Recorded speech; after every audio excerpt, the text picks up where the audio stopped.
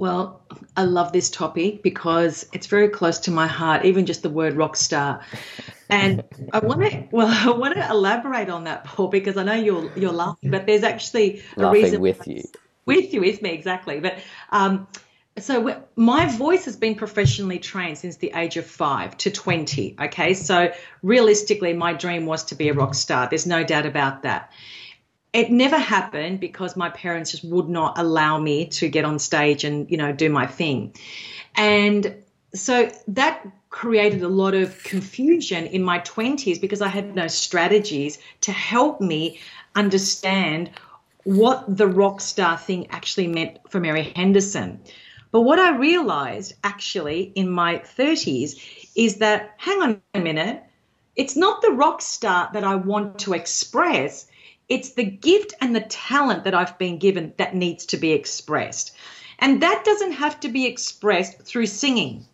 I need to find another channel to express that. So, social media for someone like myself is unbelievable. It's a gift from heaven, honest to God, because LinkedIn for me, for example, is my stage. That's my comfort zone. The videos is a medium that I use to express my voice.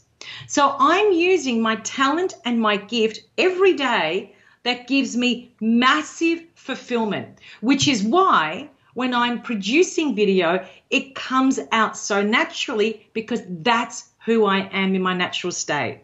So being a rock star is not about look at me, look how many followers and engagement I get. That's just ego. That's pure ego. That's not what you and I are talking about here.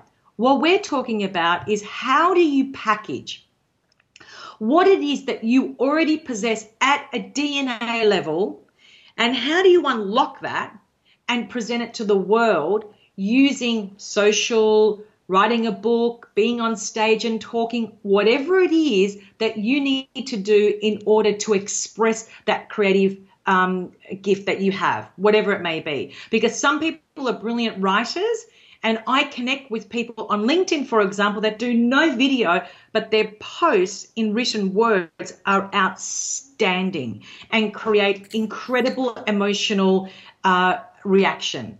So the key here about being a rock star is to really understand how to unlock all of that and then how to package it and take it to the world in through a channel or a medium that works with you, not against you.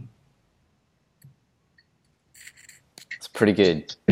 So, like you, I've got a similar history, similar, but a bit different. So I'm not trained in the way that you were with voice, but from about the age of 25, I was a professional musician.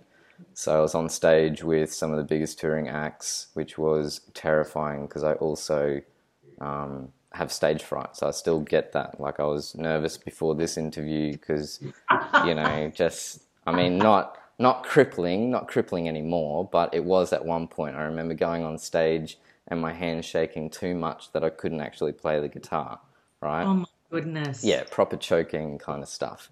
That's why So we get along. That's why you and I get along because yeah, we've that musical connection. yeah. So I also ran music magazines and interviewed about 100 rock stars, and I ran live music venues and ran big shows and was consultant for festivals. So I've met and worked with a lot of rock stars, and what I can tell you is that no two rock stars are the same. Yeah. So you cannot Absolutely. say that a rock star is this and not this, because if you try Yeah. to say this is what a rock star is, there'll be another rock star out there that is a complete contradiction to that. So, but there were some traits that I definitely noticed about what it takes to be a rock star and what it actually means. And so the big one is, so number one, every rock star is unique. So you have to, and you have to really be yourself. So one of the things that I noticed about a rock star was that when it actually came time to stepping up, when their name is called, they step up no matter what. Like there is, doesn't matter if they got a big hangover or they're actually drunk or wasted or they've got a big family crisis or whatever the situation is. when it's time for them to step on stage and to do their thing, they do it. They just somehow pull it all together and they go on stage and they do it, whatever the circumstances is. So you need to be yourself, and you need to always step up when it's time to step up.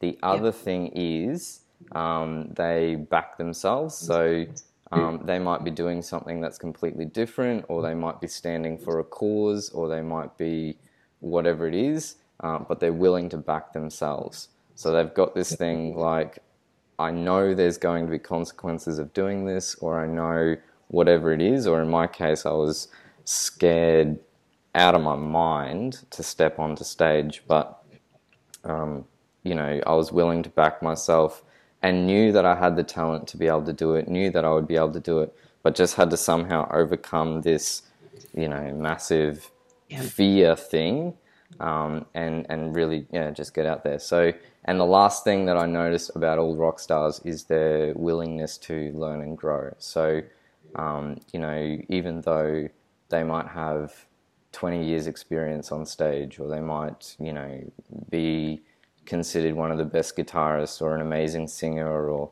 whatever it happens to be, it doesn't matter. They're just so willing to learn and grow and keep pushing and doing more things and keep exploring the journey that they're on. So, absolutely. Yeah. I agree with that. 100%. Yeah. Awesome. So leave a comment below. If there's any rock stars that are listening to this, I'd love to connect with you for sure. I gotta say, Mary, when I first saw you, your videos and everything, I was like, there's a rock star. There's a rock star. I don't know what it is, but that was big, just like jumping off the screen at me. Well, the thing is, Paul, that, you know, no, but it's actually true. You know, I think that a lot of people get so caught up on not pursuing their childhood dream.